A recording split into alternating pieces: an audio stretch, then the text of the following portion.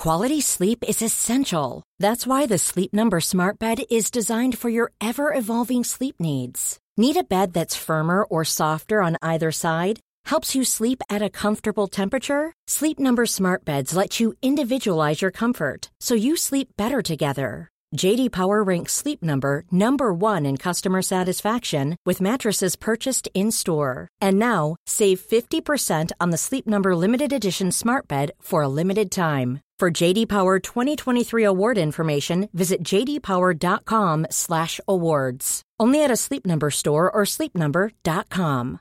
One size fits all seems like a good idea for clothes until you try them on. Same goes for healthcare. That's why United Healthcare offers flexible, budget-friendly coverage for medical, vision, dental, and more. Learn more at uh1.com.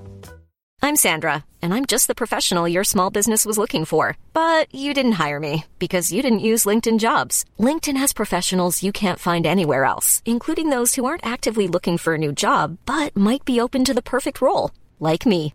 In a given month, over 70% of LinkedIn users don't visit other leading job sites. So if you're not looking on LinkedIn, you'll miss out on great candidates like Sandra. Start hiring professionals like a professional. Post your free job on linkedin.com/people today. You are listening to Missed Apex Podcast. We live F1.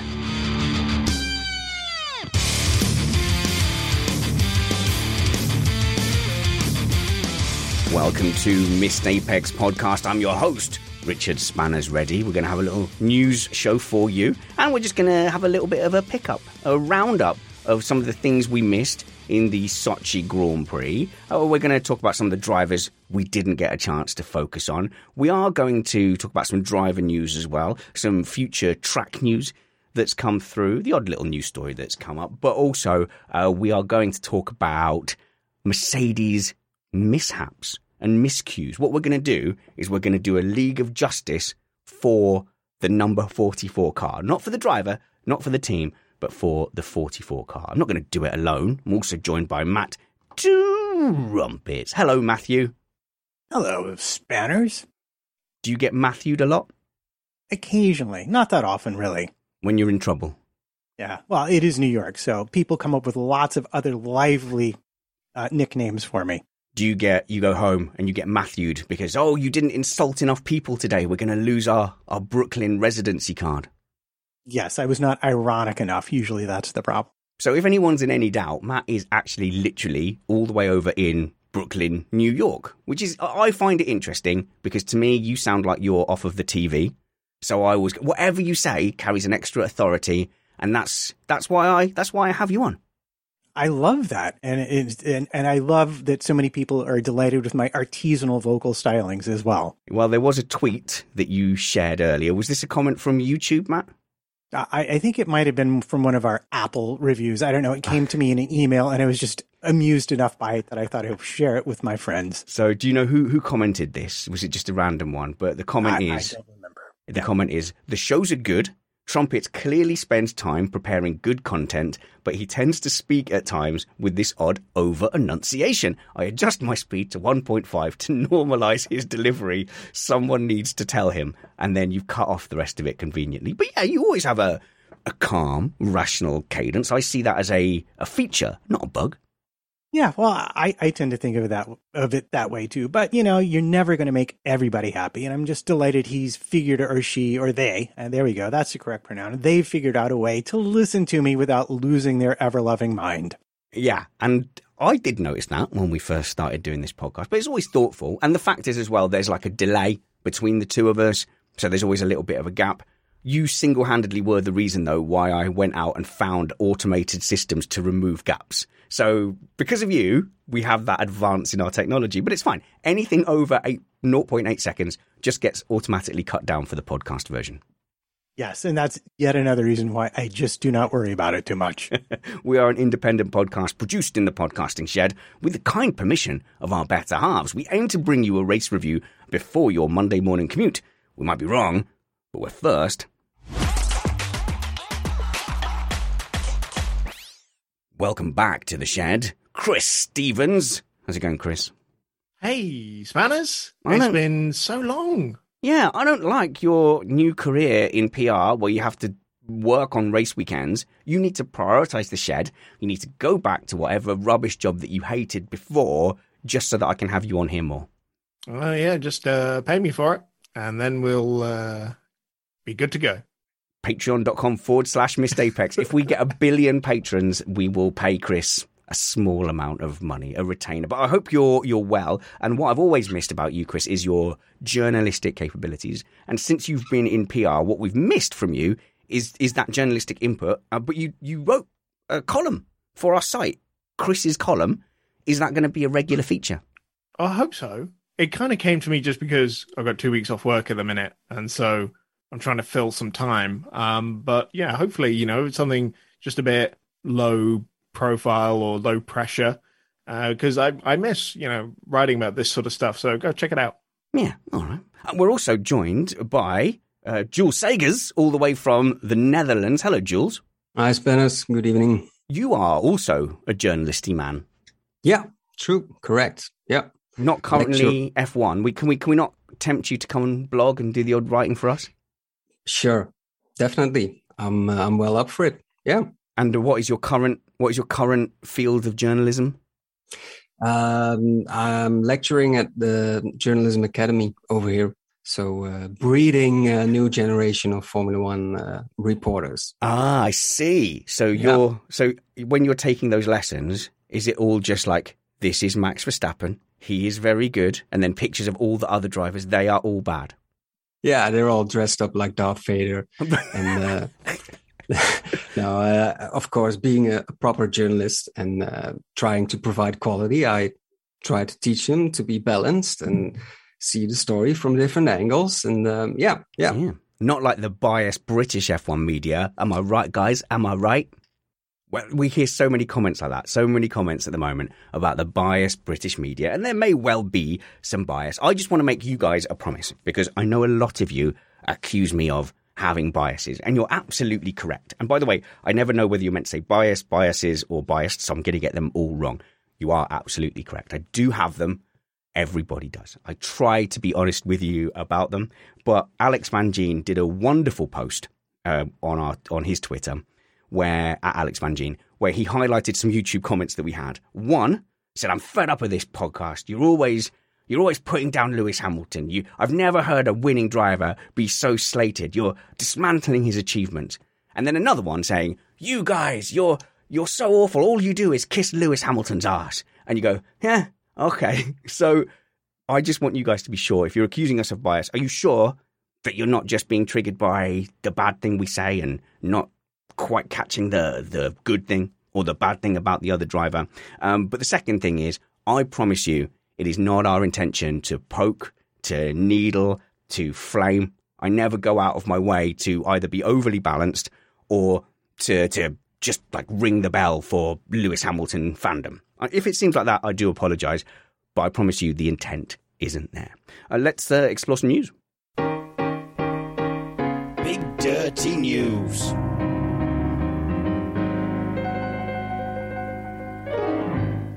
Chris, let's start off with some driver news. There's somewhat of a confirmation of what Joe was talking about, Joe Sayward, on the show, when he said that he thought Albon was going to get signed for 2021, but he felt like Latifi was only there perhaps because he was paying and that his contract would run till the end of 2022. And it was actually Piastri that he had earmarked, thinking that will be your Williams 2023 driver. And there's reports coming out that seem to confirm that. Well, yeah, I mean, in defense of Latifi, he has been a solid driver. Yes, he comes with a lot of financial backing, but Williams seem to like him a lot. And of course, there is also the added benefit that Alex and Nicky were teammates together at Dams in Formula 2 in 2018, and that was a very good partnership, and one of the reasons that Jos Capito cited as a reason for signing Alex for next season.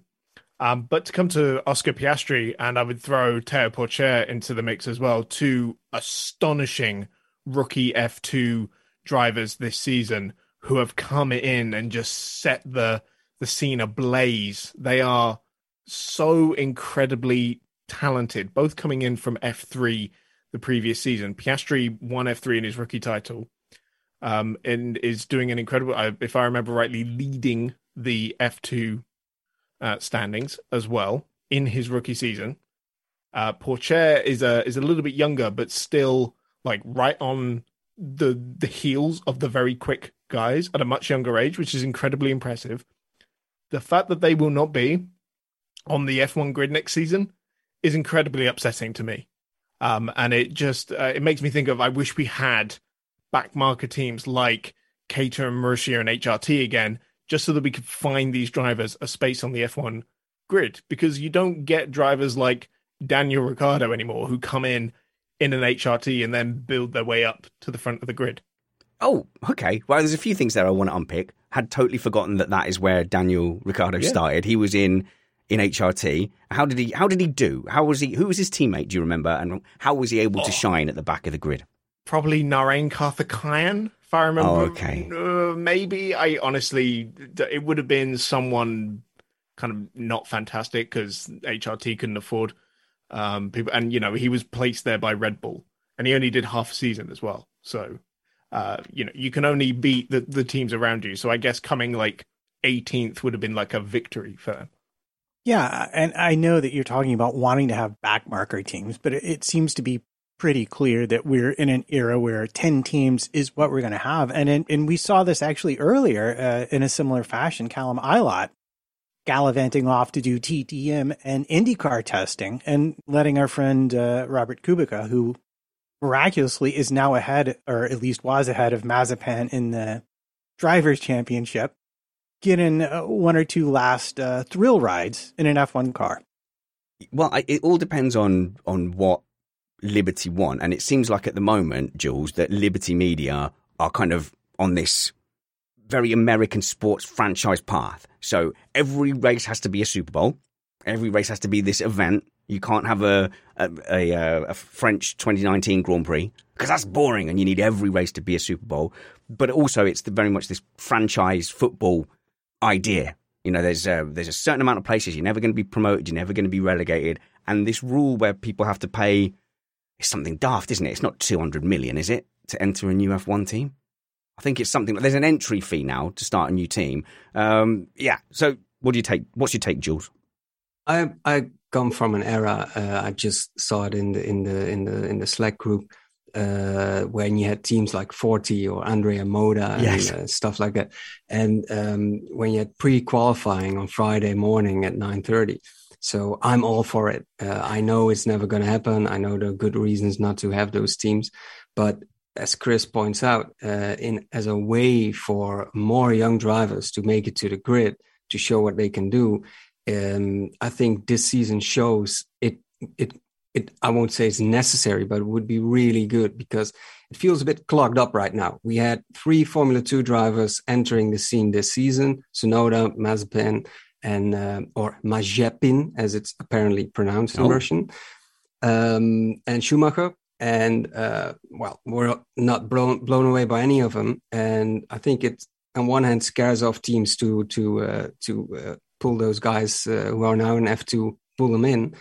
And on the other hand, there's not really space for them. And I think maybe teams had been a bit trigger happy after a generation of Russell, Norris, etc., and now maybe a bit more cautious to do that. Well, of course, just 2 years prior, we had Albon, Norris, and Russell, the top 3 from the 2018 F2 title, all coming in 2019 and kind of just set the world alight, really. But I think the issue that Formula 2 in general has had this year has been the lack of races that it's been on the Grand Prix support bill. We know F2 and F3 this season, they're not racing, together. It was part of a cost-saving measure to give them more races on one weekend.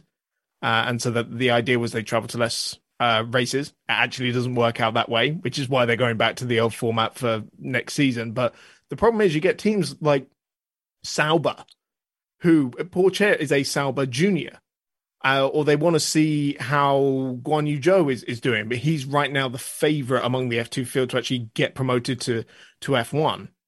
they can't see on a regular basis how he's performing. There's we just had a 2-month gap before Monza, where we had Monza and Sochi back-to-back weekends, and now we have a 10-week gap until the next race in Jeddah.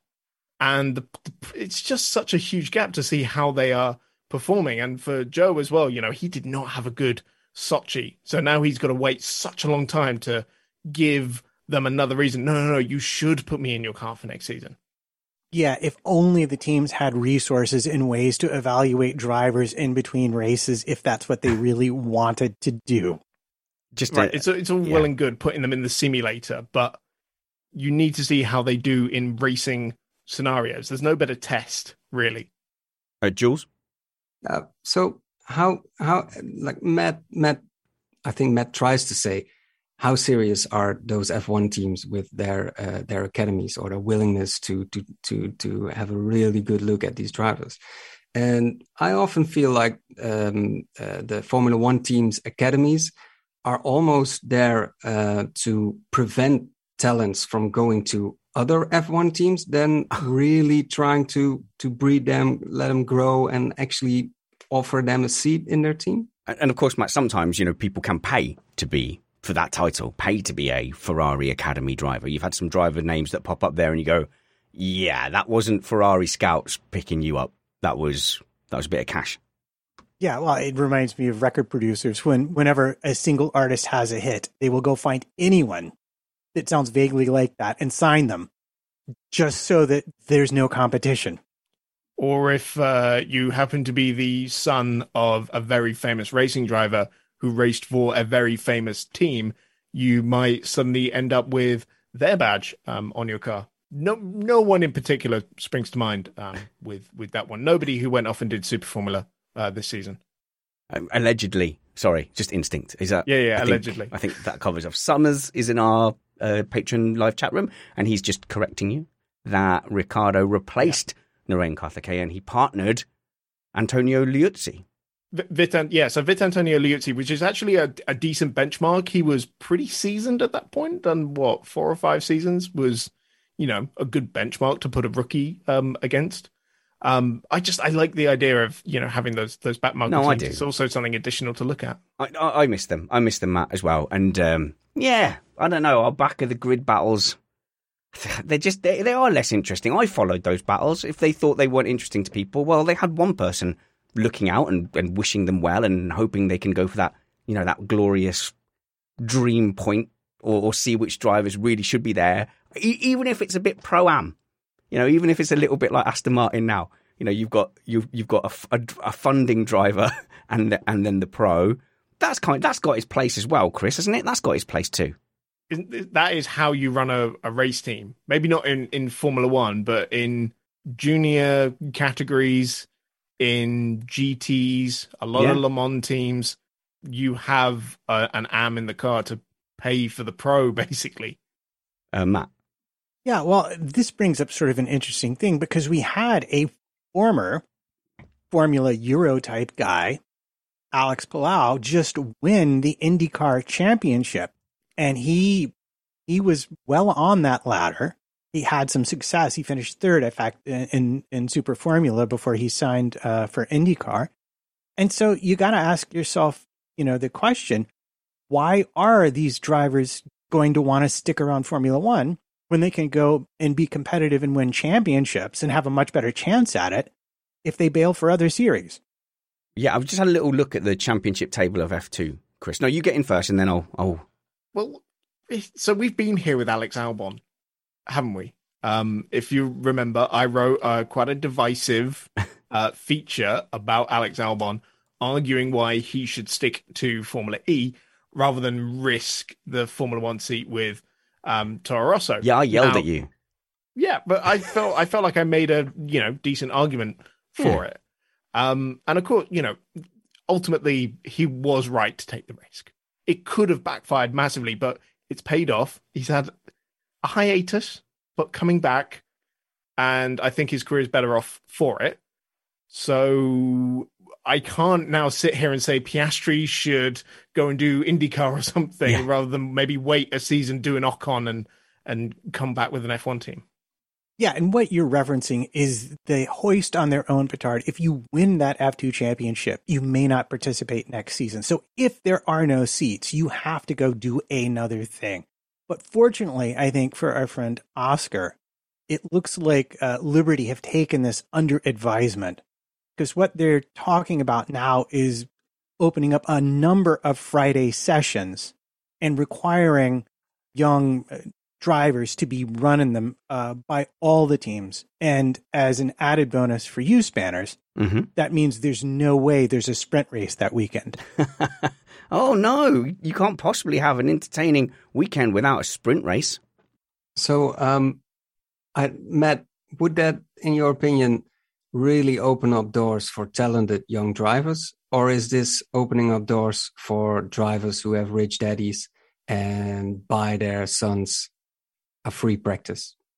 As they like to say at the end of Guardians of the Galaxy, a bit of both. Yes, you will absolutely have teams that need money selling those spots, but those spots will still be sold to people like Stroll and Latifi who have the backers but are already in the series. They're not going to sell them off to people like me and Spanners, much as we'd like. Oh, man, it might be a little bit too late for me, and a little bit out of my price range as well. Or Mahavir Raghunathan. Remember, he tested that's not Sauber a few weeks ago. Not going to happen. Oh, okay. Hey, look, I want to move on a tiny little bit. Jose in the chat says Alonso had to wait one season between driving for Minardi and getting his seat at Renault. So the urge for patience could come off then. But wasn't there more teams on the grid then? Wasn't that slightly bigger grid? Slightly. It was before the three at the back, wasn't it? But it was still a slightly bigger grid. I think there were 22 cars on the grid, if I remember rightly. But crucially, Alonso had the test and development role at Renault this season. He wasn't racing. But normally we'd be looking at this F2 driver lineup and we'd be going, right, okay, let's look at the future stars. But we're going to have to wait. We've heard these names before, but if you look at the top five, the two that we've been getting excited about here, Piastri and Pourchaire, was it, Chris? First and fifth, neither of them, as fancied as they are, look to stand a chance. Ticktum looks to have completely, he said, I've messed up my chances of being in F1. I think even before he said that, he was done. Oh, okay, fair enough. And there may or may not have been a traffic occurrence. Look at Chris keeping a straight face.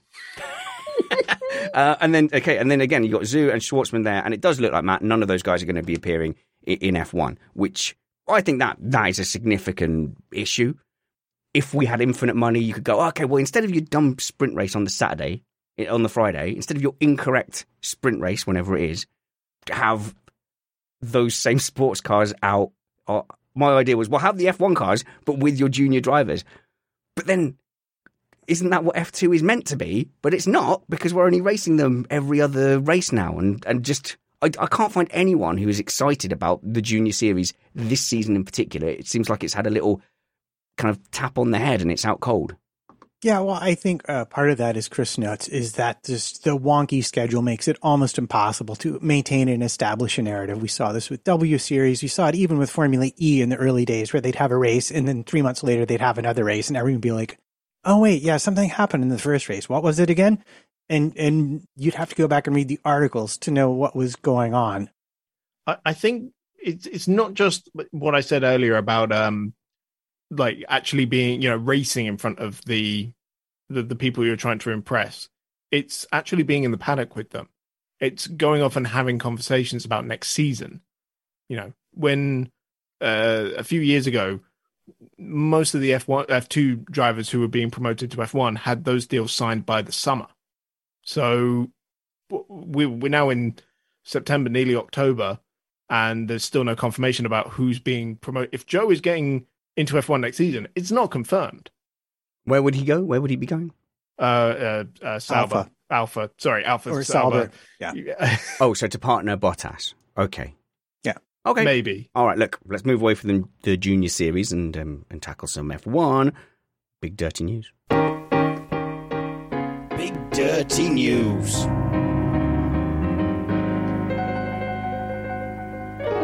A quick reminder of our rumour policy here at Missed Apex Podcast. I ain't no one. I ain't nobody. I don't really know no one. I haven't got any links to any teams. I'm not a journalist, but we do have, some links to people who do know stuff. So anything you hear from me is always going to be at least secondhand, at best seventh hand. But I tend not to tell you when my cat's neighbour cat friends, daughters, sister-in-laws, brothers, uncle. I tend not to do that kind of connection. But every now and then when I hear something, you go, oh, okay, that sounds plausible. You get to know the source. Sometimes it's closer than others. And I tend to be pretty honest with you guys. So we used to do the Missed Apex understands stuff. Don't worry, there's not going to be one of those right now. But that became too stressful. I don't want scoops. I don't want scoops, honestly. I don't want to be the breaking news thing and have because all that happens is everybody tells you you're a lying git and that you're making stuff up. And then when it gets revealed, people don't come back and go, oh, you were so right about that thing. Well done. Two people do that.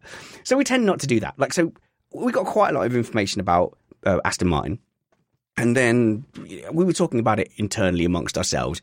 And when it comes then from an independent source, from somebody else saying, oh, I've heard that thing too, that makes you go, oh, okay, well, maybe we can talk about it. So I started talking about the stuff going on at Aston Martin. I think I said in the last race review, I can't remember how deep we got, Matt, but I think I mentioned that Otmar Szafnauer. Yes, that's within the realm of possibilities. Nice, close. Basically, that his job was really on the hook, and his weird praise of Stroll was like a last-ditch attempt to keep his job. And then I mentioned that the thing about his race engineer, Brad, having been moved on. And I was painting this picture of, he dared to cross Lance Stroll, and then he got moved along, Chris. And I don't know, there's definitely been, I can't have been the only person saying that, because there's definitely been a kind of denial of that. I mean, do we really think it's a coincidence that Martin Whitmarsh has just been brought on board to the team with whatever role name that they gave him? I can't, Aston Martin Technology CEO, something like that. I don't think that's a coincidence. I think he's been brought there for a very specific purpose. And I heard that specifically, and then when I spoke to you guys, a lot of other guys had heard that from independent sources as well. So that feels like it's kind of an open secret. But I think something we didn't talk about, Matt, was why is Otmar Szafnauer in trouble? Why is he on the brink of losing his job? And so all I've heard is that he is locking heads with Lawrence Stroll, with Papa Stroll, and that there are times when he would like to say Lance is the problem in that car, or Lance has caused this issue, and that Lawrence Stroll won't have it and won't have any of it. So the picture that's being painted, not by me, is that they are losing people that dare question the establishment. Yeah, and again, I'm going to use that word understanding, because this is thinking back to a conversation had massive speculation, of course, a while ago. Yeah. But if I've remembered it correctly, how about I go there? Not the only one should Otmar choose to leave. Be forced to choose to leave? Maybe that's a better way to put it. Forced to choose to leave. Invited to leave. Out the door. He would be one of several that might be departing for fresher environments, newer challenges. Let's just put it that way. But I do need to correct the record that his race engineer was actually kicked upwards to be senior head of trackside engineering. And he's got, does Lance, a new race engineer, Ben Mitchell. Now, that might mean that he's done a very good job and they trust him, or that might also mean that the person formerly doing that job, again, might be headed elsewhere. Okay, so I was thinking of The Island, where they're like, no, Ewan McGregor, was it Ewan McGregor and Scarlett Johansson? Where they said, oh no, he's won a lottery, he's going to go and live the rest of his life on an island. That's what Brad's doing. Don't worry about Brad, he's going to be fine. Or am I being too cynical? No, I remember. Now I remember the movie you're talking about, and that's like, yes, he's won the lottery.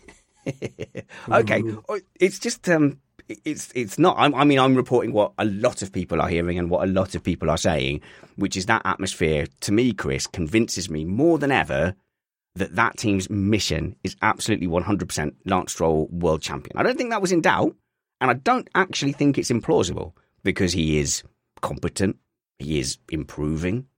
He is competent. You're giving me a face. He is competent. He's not going and ploughing into the back of people, is he? He's lapping. Yeah. Apart from his teammate, but that's stuff.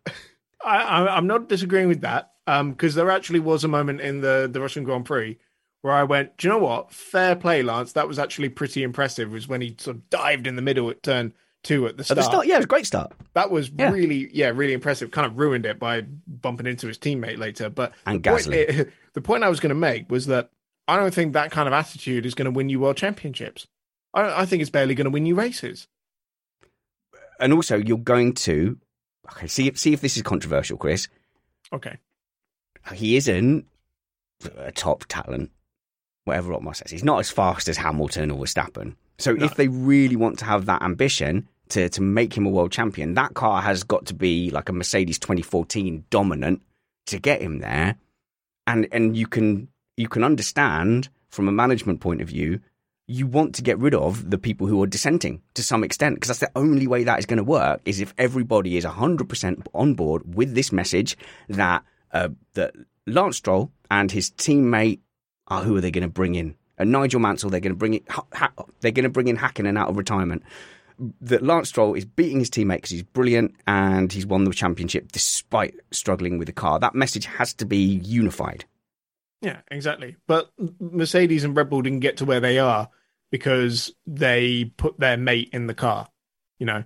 I know Christian used to run an F3000 team and he would bring up his junior drivers, you know, with that way, for example. But there's hardly the same kind of deal. Oh my God, Matt, Rob Asher in our live chat has just said words to the effect of, if they report that Otmar's gone to live on a farm, we need to all be very, very concerned.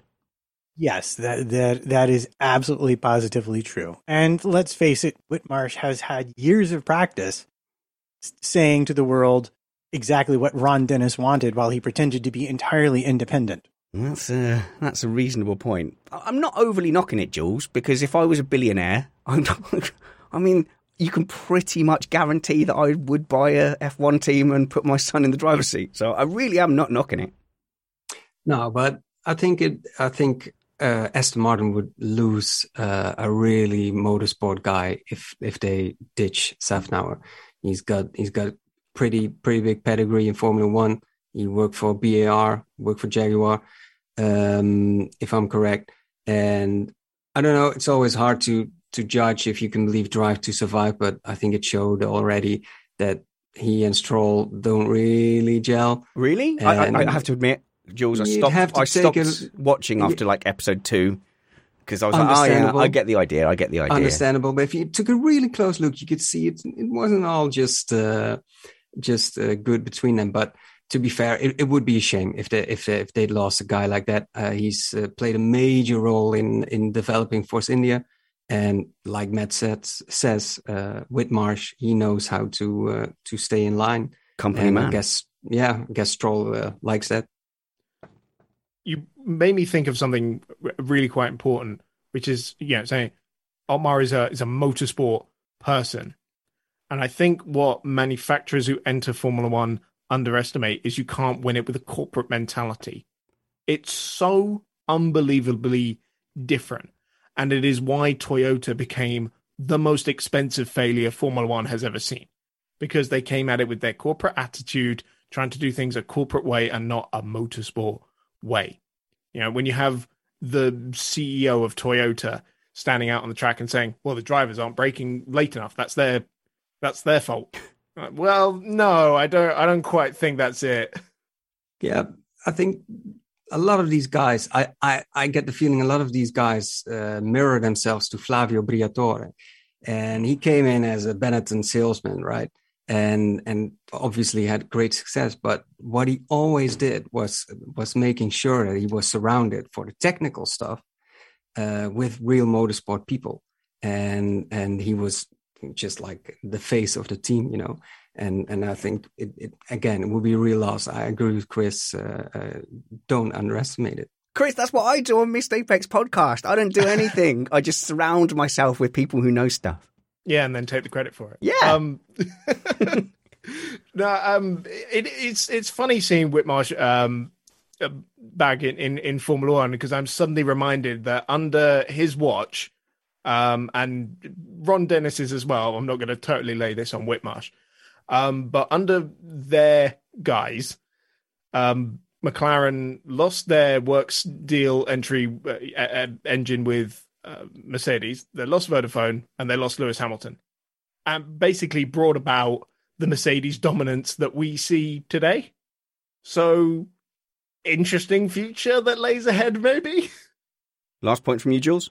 Yeah, and don't forget Whitmarsh's era at McLaren. It wasn't all that great, and he was how do you say this? The curator of doom. Wasn't the exact word I was looking for, but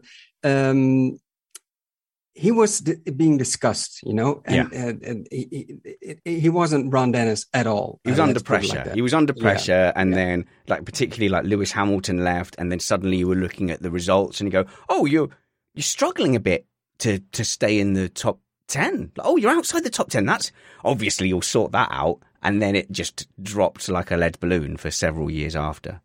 Well, I think where Ron Dennis needs to, kind of hold his hands up as well was the feud he used to have with the president of the FIA at the time, and is also the reason why Brawn ended up getting Mercedes engines, and then we ended up with a Mercedes Grand Prix team. Oh my God! And that just unraveled from there. Who made the decision that you weren't going to get anywhere by having Mercedes engines with Mercedes in there, and then took the Honda engines? That was a Whitmarsh era decision. Dennis.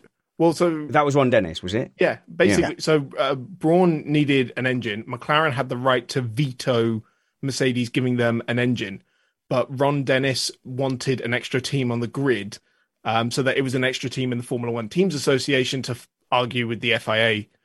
Basically, because he was butting heads with them all the time. So having an extra team on the grid was good for him. He let them have a Mercedes engine. Mercedes were already not very happy with McLaren because of the whole spy scandal, the Liegate, the not very good 2009 season they ended up having, which is why they ended up, purchasing Mercedes, the Brawn team in the first place.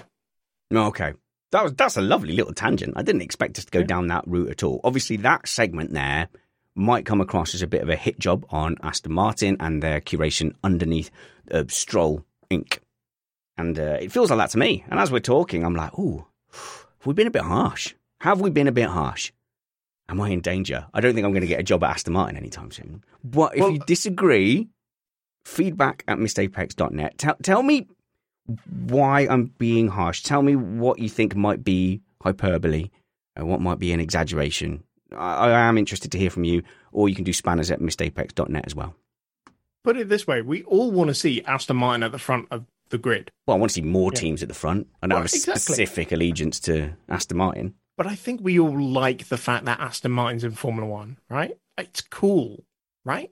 It's not just the 007 thing. Aston Martin is cool, and you know it. And having them fighting at the front for Grand Prix victories would be amazing, regardless of whether it's with Stroll or Vettel or, somebody else they bring up in the future. I don't know. What, because they're in James Bond, Chris? That's why you're just falling for that. I had posters of Aston Martins on my wall. It had nothing to do with James Bond. All right. Okay, good. All right, I'll wait that feedback. Oh, by the way, you can bug Matt as well. Matt@missedapex.net as well. You can follow everyone. Let's do that. @MattPT55. Look at him. Look at his American face there. Or what's your origins, Matt? What are you? You've got some Dutch heritage as well, haven't you? That's why you're long with the jaw and the face. I don't know. I'm a mutt. What can I say? A mongrel, much like myself. @MattPT55. You can also follow Chris @ChrisOnRacing. It's always worth noting that I made you change to that. You had the worst Twitter handle in the world before that because it had an underscore in it. Have you noticed that no one has an underscore in their Twitter handles anymore? I was on the right side of history. You were wrong. It was 2011. What was I going to put in there? I don't know. Not an underscore. It's basically evil. @ChrisOnRacing. And Jules is on the Twitter as well. @JulesSagers, double E. Correct. Yeah. Correct. Do you have F1 at the end? At Jules Sager's F1? No. Oh, no F1 on the end. But all the links to everybody's social media is always included in the show notes now, whether you're on the ad-free Patreon RSS feed, patreon.com/MissedApex, whether you're watching it on YouTube or whether you got the regular feed from our Acast feed. So please do go and follow all the crew.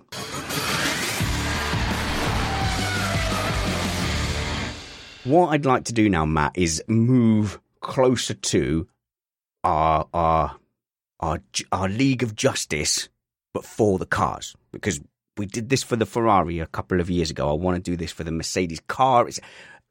I don't want anyone to be confused. The League of Justice is not for Lewis Hamilton. It's not for Max Verstappen. It's not for the team. It's for the physical mechanical car. That's whose side we're taking. But I think to get there, we've got to do a little bit of a pickup and the things we missed, I think, from the Sochi Grand Prix. I know there's a tiny bit of Lando Norris news in there, but I really don't want to kind of drill deep into that anguish anymore, again. And fair enough. We did an excellent job, if I do say so myself, of getting that from all 3 or 4 dimensions, depending upon whose physics you like best. But one thing that we did not settle, and we in fact had a big argument about, was whether or not the power unit penalty taken by Mercedes was solely to mess with Red Bull, or whether it might actually offer a vital clue to very real reliability problems Mercedes is concerned about. And the fact of the matter is, we've seen an article, and indeed, there are some reliability concerns. The engine he ran in Monza had some problems. They don't know if they can use it again. And since they already messed up the qualifying anyway, they said, let's just put some more bits into the pool so we can use them if we need them. So I am now following Valtteri Bottas on Instagram. I wish he had more of a sense of humor out loud. I don't know who runs his account, but he posted, the meme of him looking at the Verstappen-Hamilton crash and kind of going, He posted that, but with the background was a massive pile of engines, and it was like just Valtteri and all his engines, which is hilarious, to be fair. But Chris, I hear this explanation. I still sort of don't believe it. If it still feels like spin to me. I would believe it, because why would Mercedes want to damage their image by saying, oh yeah, our reliability is so bad, our engine did one race? No, this is just a sporting thing. They can do that when they're leading by 1 billion points, but now they're in a real scrap. They're not. This is a terrible thing for people to think about Mercedes. And if they don't win the World Championship, that's what they'll point to, because Lewis will have to take an engine penalty at some point. And if Max wins and Lewis doesn't come second in that race, that is a net points loss. Hang on a minute. If Lewis Hamilton complains about his engine at any point, it's fine. It's exactly like tyres. Wow. That's what they're doing. They're like, these power units, they're not going to last, and then it will do all of the 2022 season as well. But no, my engine's gone. He's sorted. That depends. How is he? If he sounded like he did in, I don't know, Sepang 2016, then maybe every Lewis Hamilton fan just winced. Too soon. That was pure anguish. And we have seen a few Mercedes power units having some issues over the season, more so than usual. And I do wonder, because Bottas did have the new power unit at Monza, and boy, he did so very, very well there, much better than Hamilton could do against the McLarens. And then he comes here and they have quote unquote reliability concerns. They give him new bits, and suddenly he's just like to the Bottas we remember from seasons past. There goes Max. I can't really pass anyone in traffic. Oh, let's put on some inters and finish 5th. It just, I know they said he was struggling with understeer, but I really do wonder if they had turned that engine up some in Monza and they've discovered a problem now.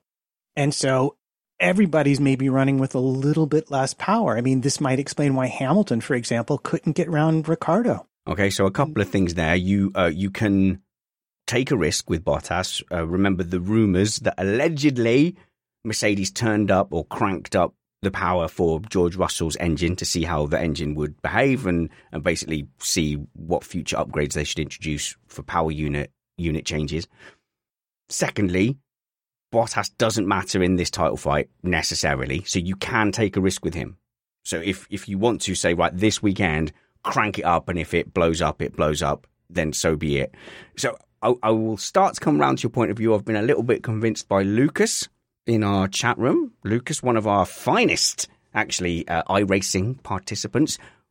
Listen out for round 1 of season 5 coming up soon with Chris and Catman on commentary, broadcast by Uncle Steve as well. That's going to be great fun. Lucas says Mercedes strategists are smart enough to know that Bottas isn't good enough to defend against Max. So all this talk pre-race of like, oh yeah, this is to mess up his race. Perhaps, Jules, Lucas is right there. Perhaps the Mercedes analysts wouldn't do that because they probably figured out that that wouldn't work. No, I don't buy it for 1 minute. It's a very popular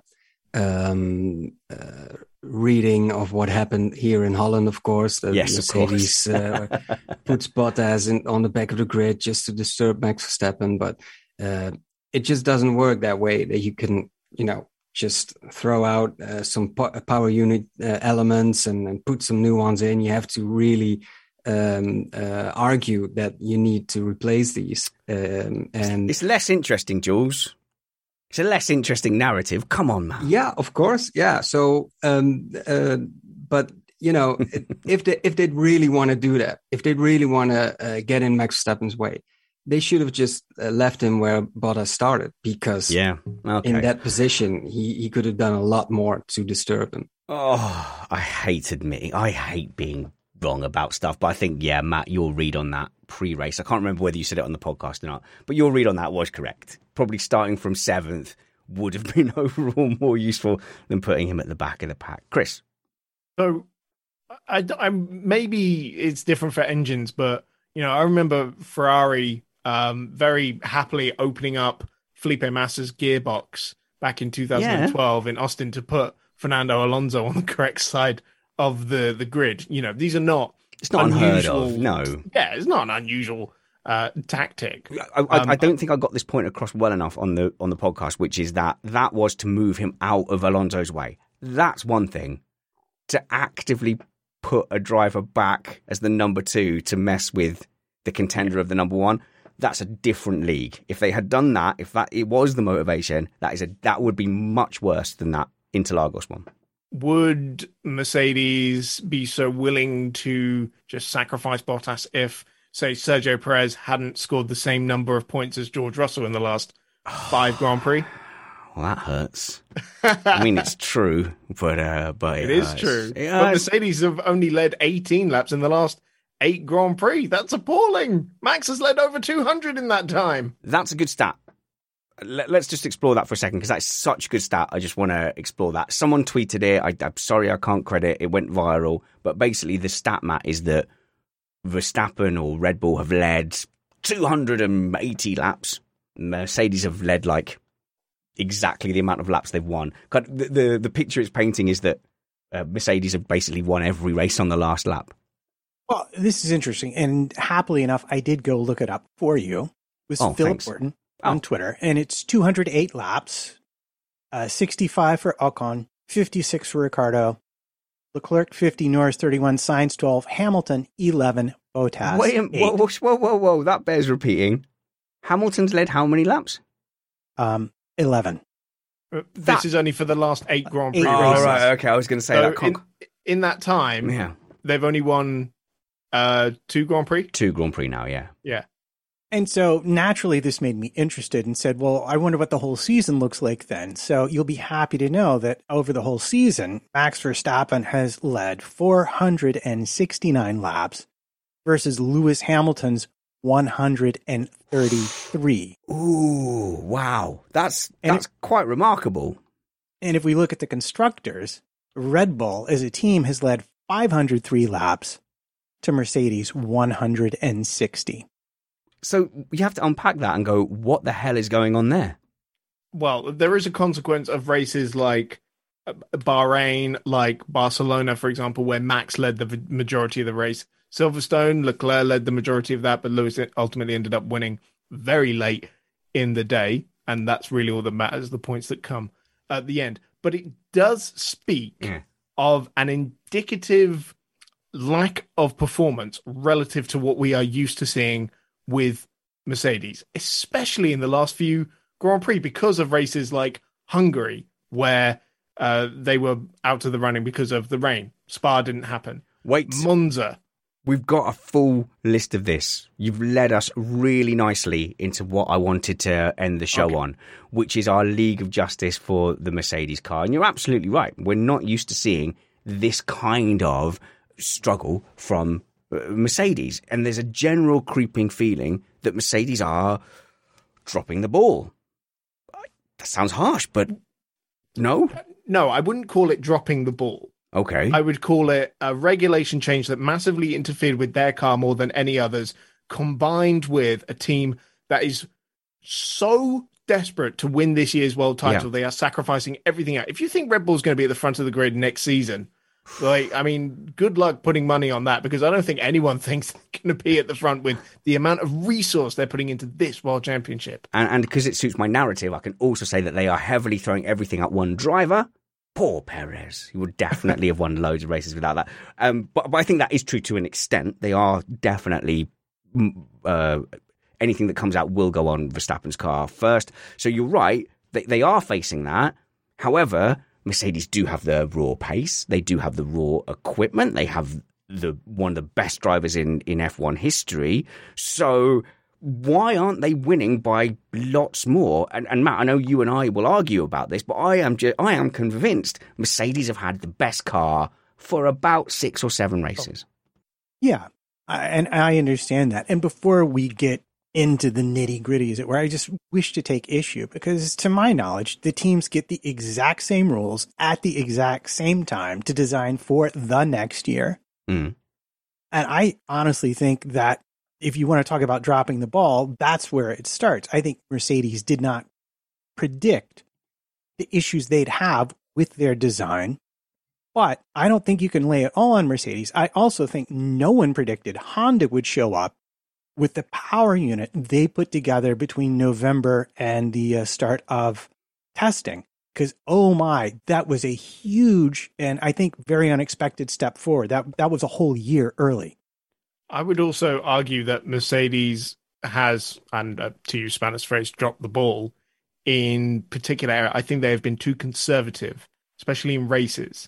Now, you can argue there were races like Barcelona where there was that really bold strategy, but I think Sochi was a pure example of them playing it too cautiously in qualifying, for example. They've always done it, Chris. They've always done it. Since the hybrid era, they've had such an advantage that they have had a wait-and-see method, and they've been able to respond and had the capacity to do things.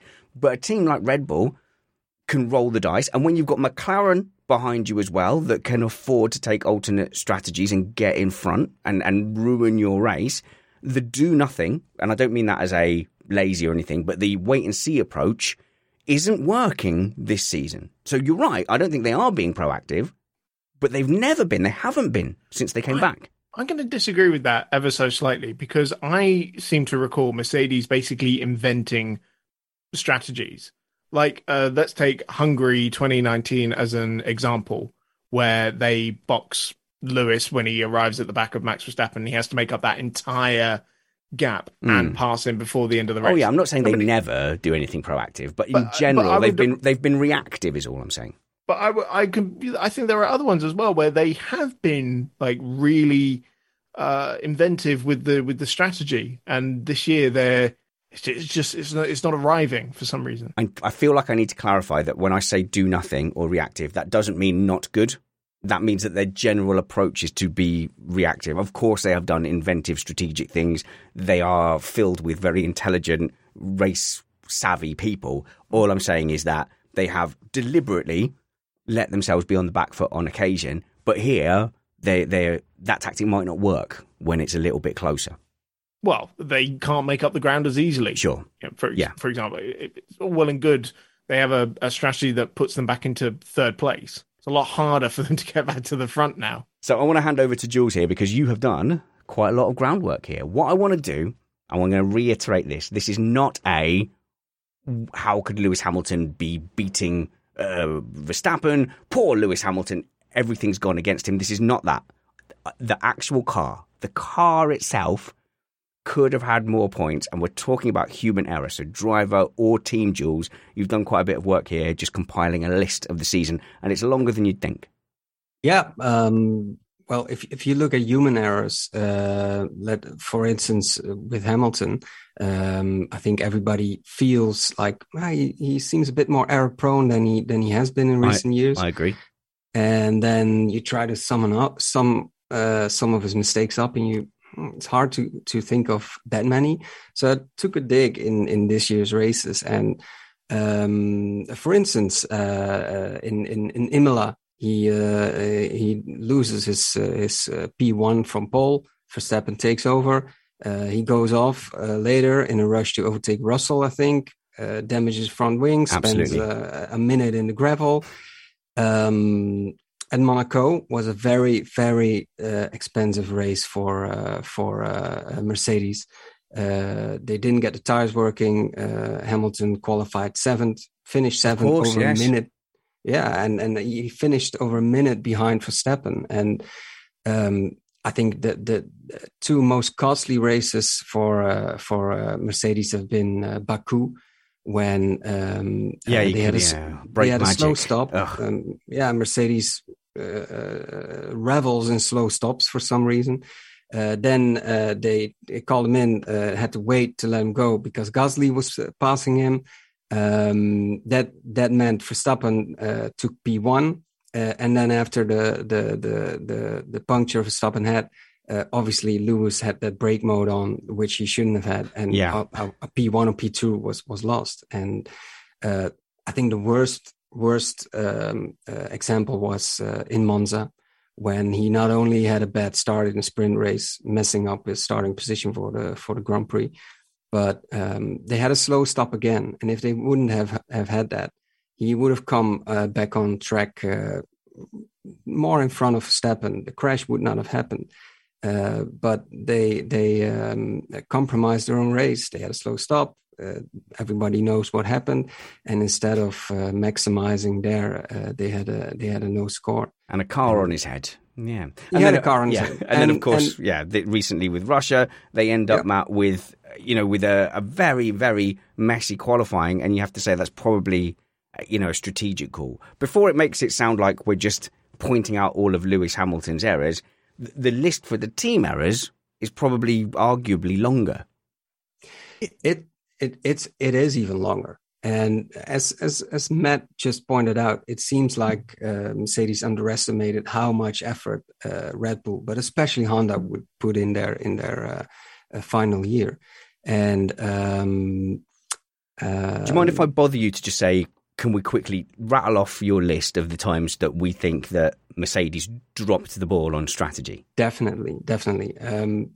I think France was a very costly race for Mercedes because they let Verstappen undercut Hamilton, and it allowed Verstappen to actually do a two-stop and pass Bottas and Hamilton.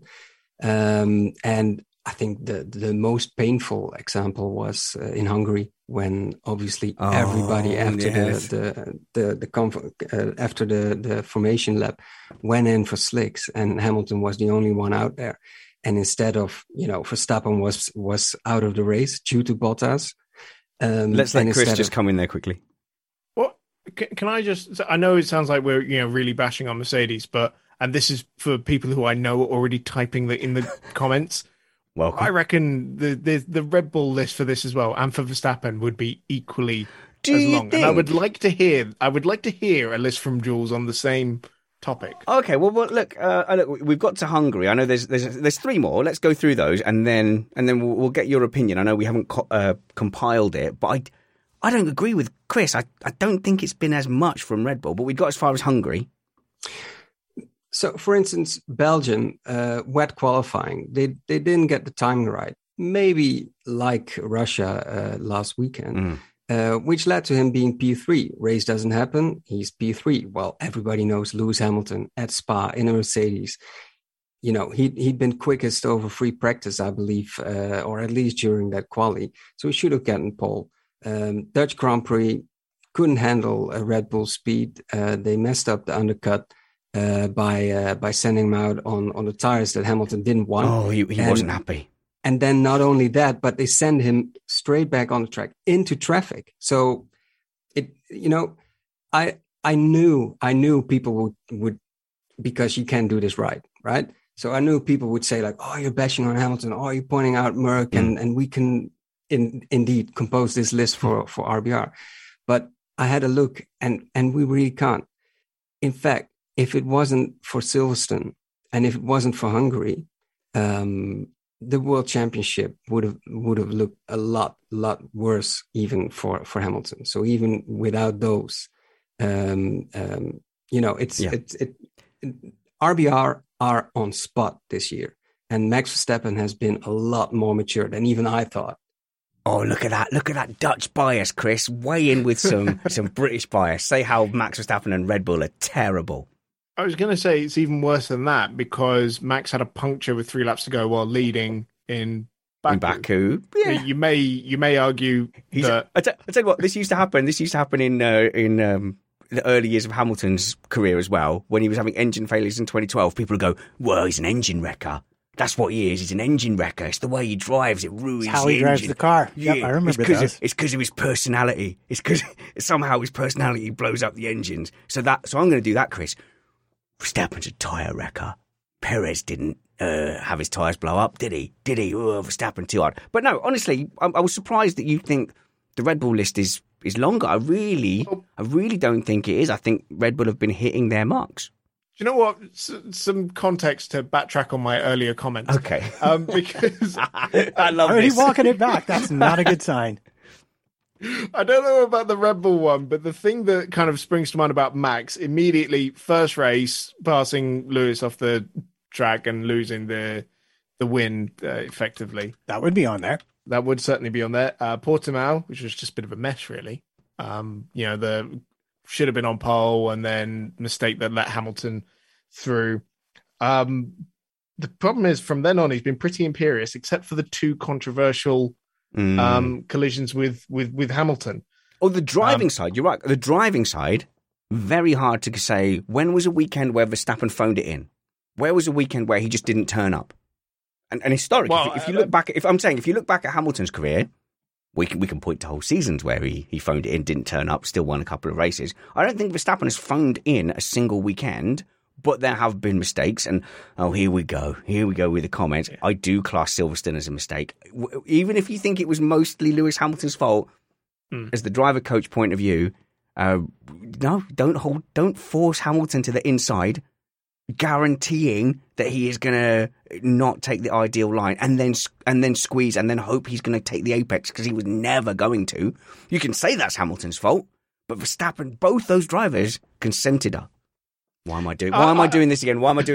Both drivers consented to that crash, hoping the other one would duck out.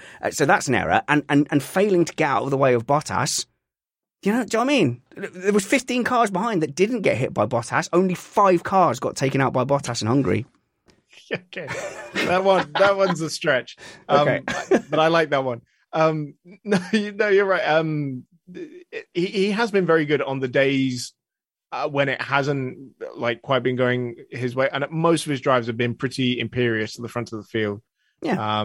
Baku, Monaco, Austria springs to mind. Well, Sochi was kind of a good example of I need to bag as many points as possible, damage limitation. And it's really put the pressure on Lewis when Mercedes inevitably put a 4th engine in his car.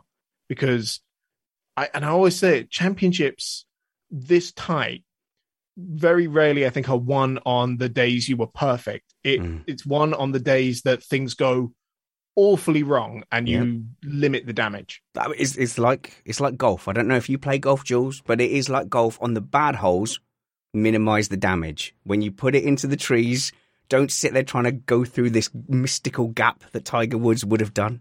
Just punt it back onto the fairway, reset, go get your bogey. Yeah. Actually, I do play golf, okay. But so I get the reference.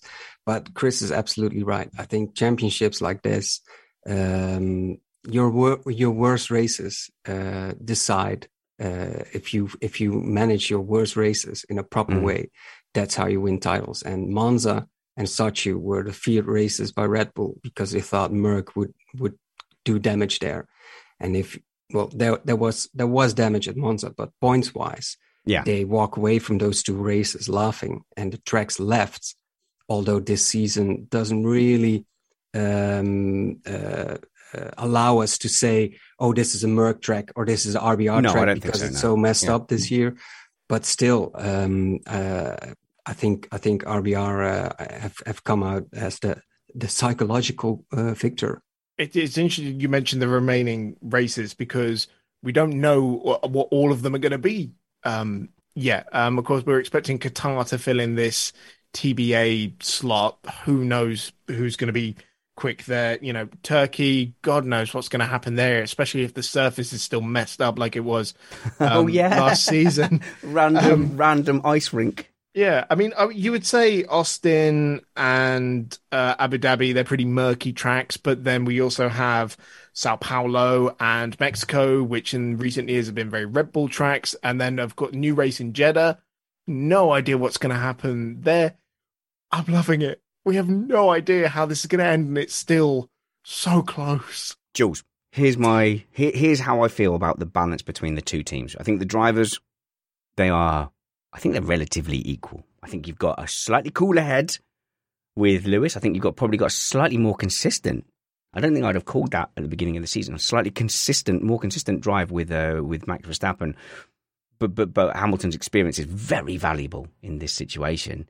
I think Mercedes have got the car advantage. I stick by that. I think they've got the car advantage, but I think Red Bull are hitting their marks. And like you'd said, they're capitalising on what should be bad days, whereas I'm not sure Mercedes are. But yeah, that's my take, Jules. I think I agree. And going back to Chris, I think for the coming races, the races left, who's going to win it, Verstappen or Hamilton, isn't going to be decided who's the faster one. I think it's going to be decided who loses the most points to interfering teams like McLaren, or even Ferrari. Ferrari had a great update for Leclerc this weekend, and it's gonna be on Sainz's car as well. And McLaren and Ferrari are in a really tight battle for third spot. So if those guys are gonna interfere, like they did in Monza, like they did in Sochi, you could really lose points to those teams. And it's Matt. Yeah, well, I feel like I want to agree with that 100%. We have Lewis Hamilton trying to nurse a power unit to the end of the season. And one of the biggest advantages we've seen Mercedes have is on certain tracks with longer straights, they seem to have regained their energy deployment, probably due to an FIA technical directive that came out yet again. But they've regained this advantage they had. And he may not be able to employ it to its full effect if they were trying to avoid the penalty. And this is why I think we've seen him stuck behind McLarens, stuck behind Ferraris for longer and longer. And that's nothing but trouble if you have a bad start and they get in between you and the person ahead. Well, I think they need to just bite the bullet and take the other engine. He's either going to be so slow down straight so he gets mugged or can't overtake anyone, or worst case scenario, goes bang in a race and he loses 25 points to Verstappen. But you mentioned technical directives, and a spark went off in my head, because something we haven't even considered at one point is how pit stops are suddenly playing such a crucial role, because we're seeing so many mistakes in pit stops. Oh my God, tell me you didn't listen to the Russia race review without telling me you didn't listen to the Russia race review. My goodness, in detail, Matt, we spelled it all out. I'm saying we didn't mention it tonight. Anyway. But I'm more. Right. I'm very busy. Mm-hmm.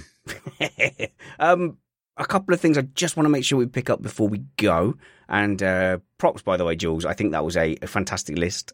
Research. It flies in the face of everything we stand for here at Missed Apex Podcast. But I would like to see that list in an Excel spreadsheet, and we could perhaps assign a points value. What do you think? Could we assign a points value to the 44 car for all of those incidents and see where we're at?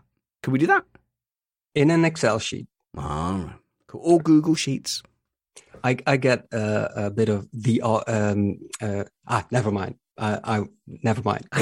That will be forthcoming. Chris, I want to make sure that we right or wrong. We barely talked about Sainz in the last race review. I've got a bit of a blind spot when it comes to Sainz, and I know Matt gets upset with it as well.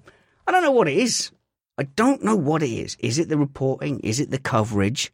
He consistently gets good results. I expected him. In fact, Matt's going to need to weigh in first then, Chris. You've been arguing with me for this for, I don't know, 5 years? Yeah, easily. I expected Leclerc to go and smash Sainz because I thought that Leclerc would have the team advantage for sure. But when it's a cool head that's needed, it does seem to be Sainz. There's something. There's a professionalism. There's just a solid base of Sainz, which isn't perhaps as exciting or as dynamic as Leclerc, but he is getting the job done. Why aren't we more excited about Sainz? Why am I wrong? I think you nail head. If you look at his last race, aside from a little battle at the beginning with Russell before he got the advantage and taking the lead from Norris for about 7 laps, his race was completely unremarkable.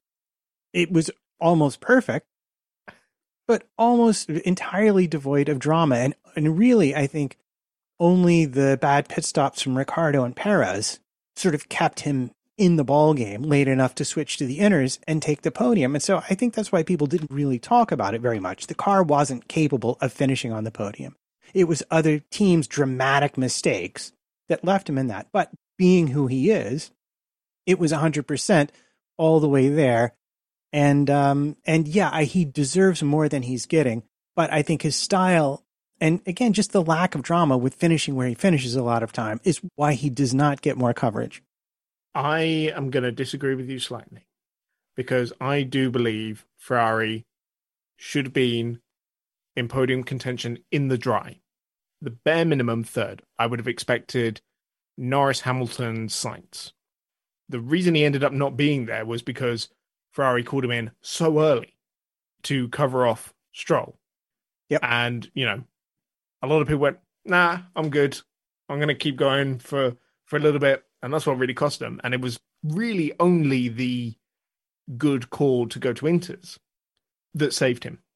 Yeah, but even that wouldn't have protected him from Perez, I don't believe, if Red Bull had gotten that stop right.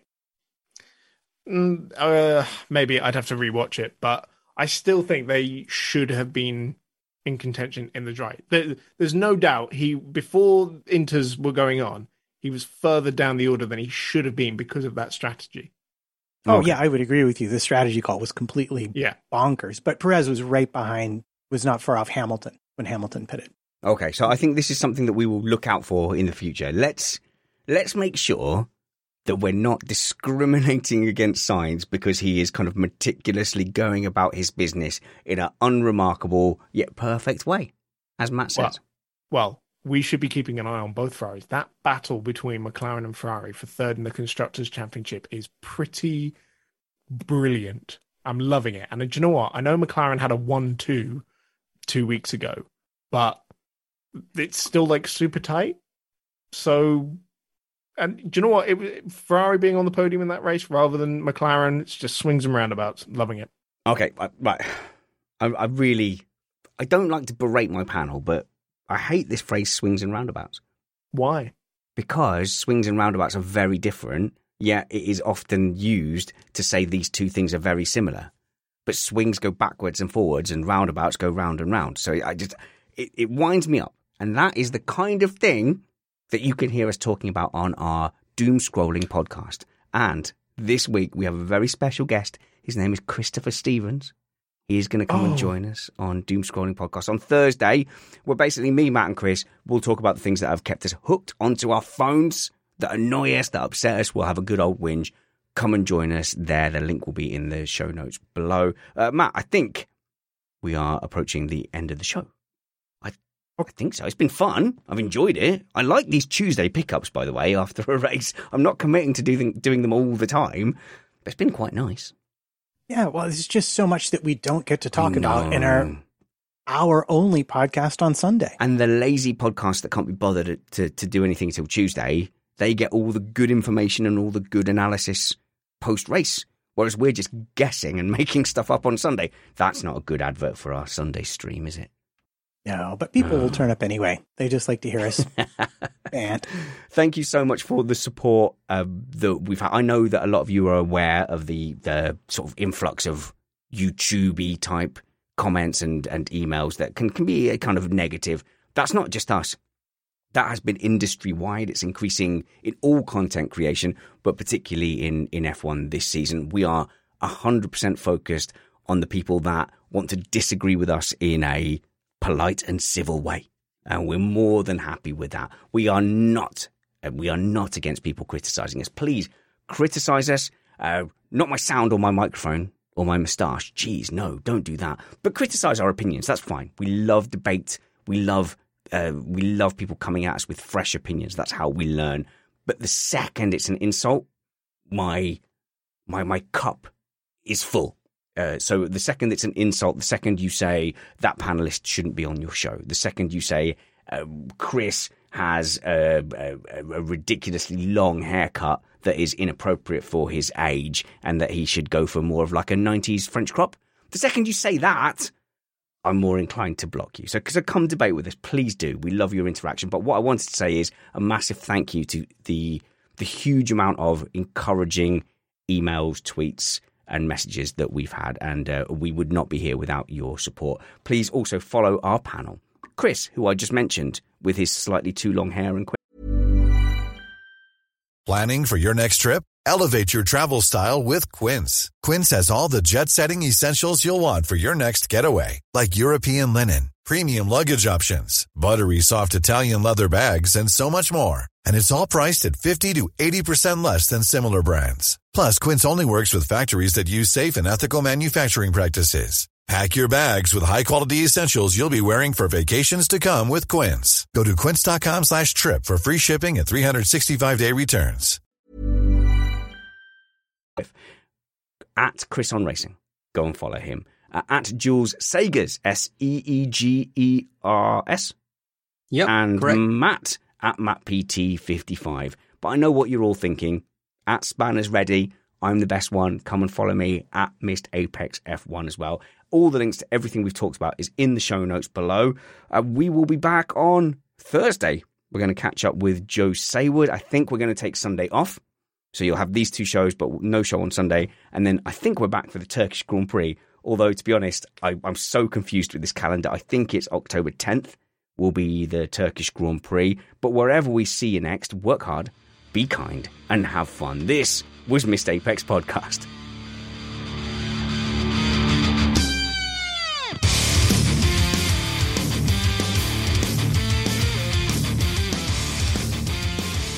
No, Matt, I haven't forgotten anything. Leave me alone. Leave me alone. I've forgotten nothing. Shut up, man. I didn't say anything. No, that I was can not see you. me. Oh, I didn't say anything with my mouth. Therefore, the message you're sending with your eyes is somehow irrelevant. I've not forgotten this for ages. I've not forgotten it for ages. Come on, then. Who's our candidates for? Comment of the week. Just so that we can stop any accusations of bias, I'm going to let our token Dutch panelist be the judge of the winner. Jules, are you ready to decide? All right. Yep. Okay, Let's good. have it. Okay, Matt, give us your candidates, and Jules will decide who the winner is. All right, the first one is a bit of an empathy candidate. Our friend Stuart Neal with back-of-the-grid battles are all I know about when karting. That's true. He's not very good at karting, but he can't get a sympathy vote just because he doesn't know when to turn left and right and do the pedals. That's 4 inputs. It's not that hard. AJ in Louisville thinks the problem with F2 is branding and suggests they rename it F Million, and that should probably solve because it. higher numbers are more attractive. A genius, AJ. Well done. Sam Labine, Brad went to a farm upstate. Don't, that's too sad. He's running around with all the other race engineers. He's having a fantastic time. Rob Asher, going back to Bottas having a hidden sense of humor. You'd want one after 5 years of being Lewis' teammate. Savage, but Kovalainen agrees. And last we have Daz the Gardener talking about powertrains, saying Red Bull would be literally walking this season if they still had a Renault engine. Literally walking. Like a Flintstones car with their feet Exactly. pedaling under. Jules, who's our winner? Although I like the Flintstones reference, I'm going for AJ. I really like. I agree. Yeah, Matt, what was the AJ one? That F2 should rebrand as F billion. Higher numbers are better. Comment of the week. You know, it used to be called F3000.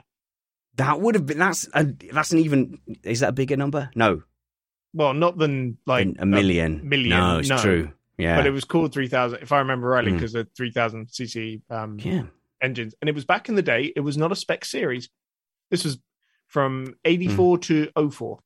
Or the other thing is to call it like A1, like A1 GP. A1. That's like the highest. That is the highest letter because it's first and the first number. So you can go that way. Or you can go Z, a jillion, and then that's the other extreme. Quintillion. Yeah. What's the highest number? Well, there isn't one. Infinity. They go on forever, mate. Yeah, they've not named them all. There's clearly a highest named. You can. No, there's a highest named order of magnitude, though. Surely, like a Google is very high. Like, how far have we bothered naming orders of magnitude? F log 3000. Guys, we're out of here. Bye.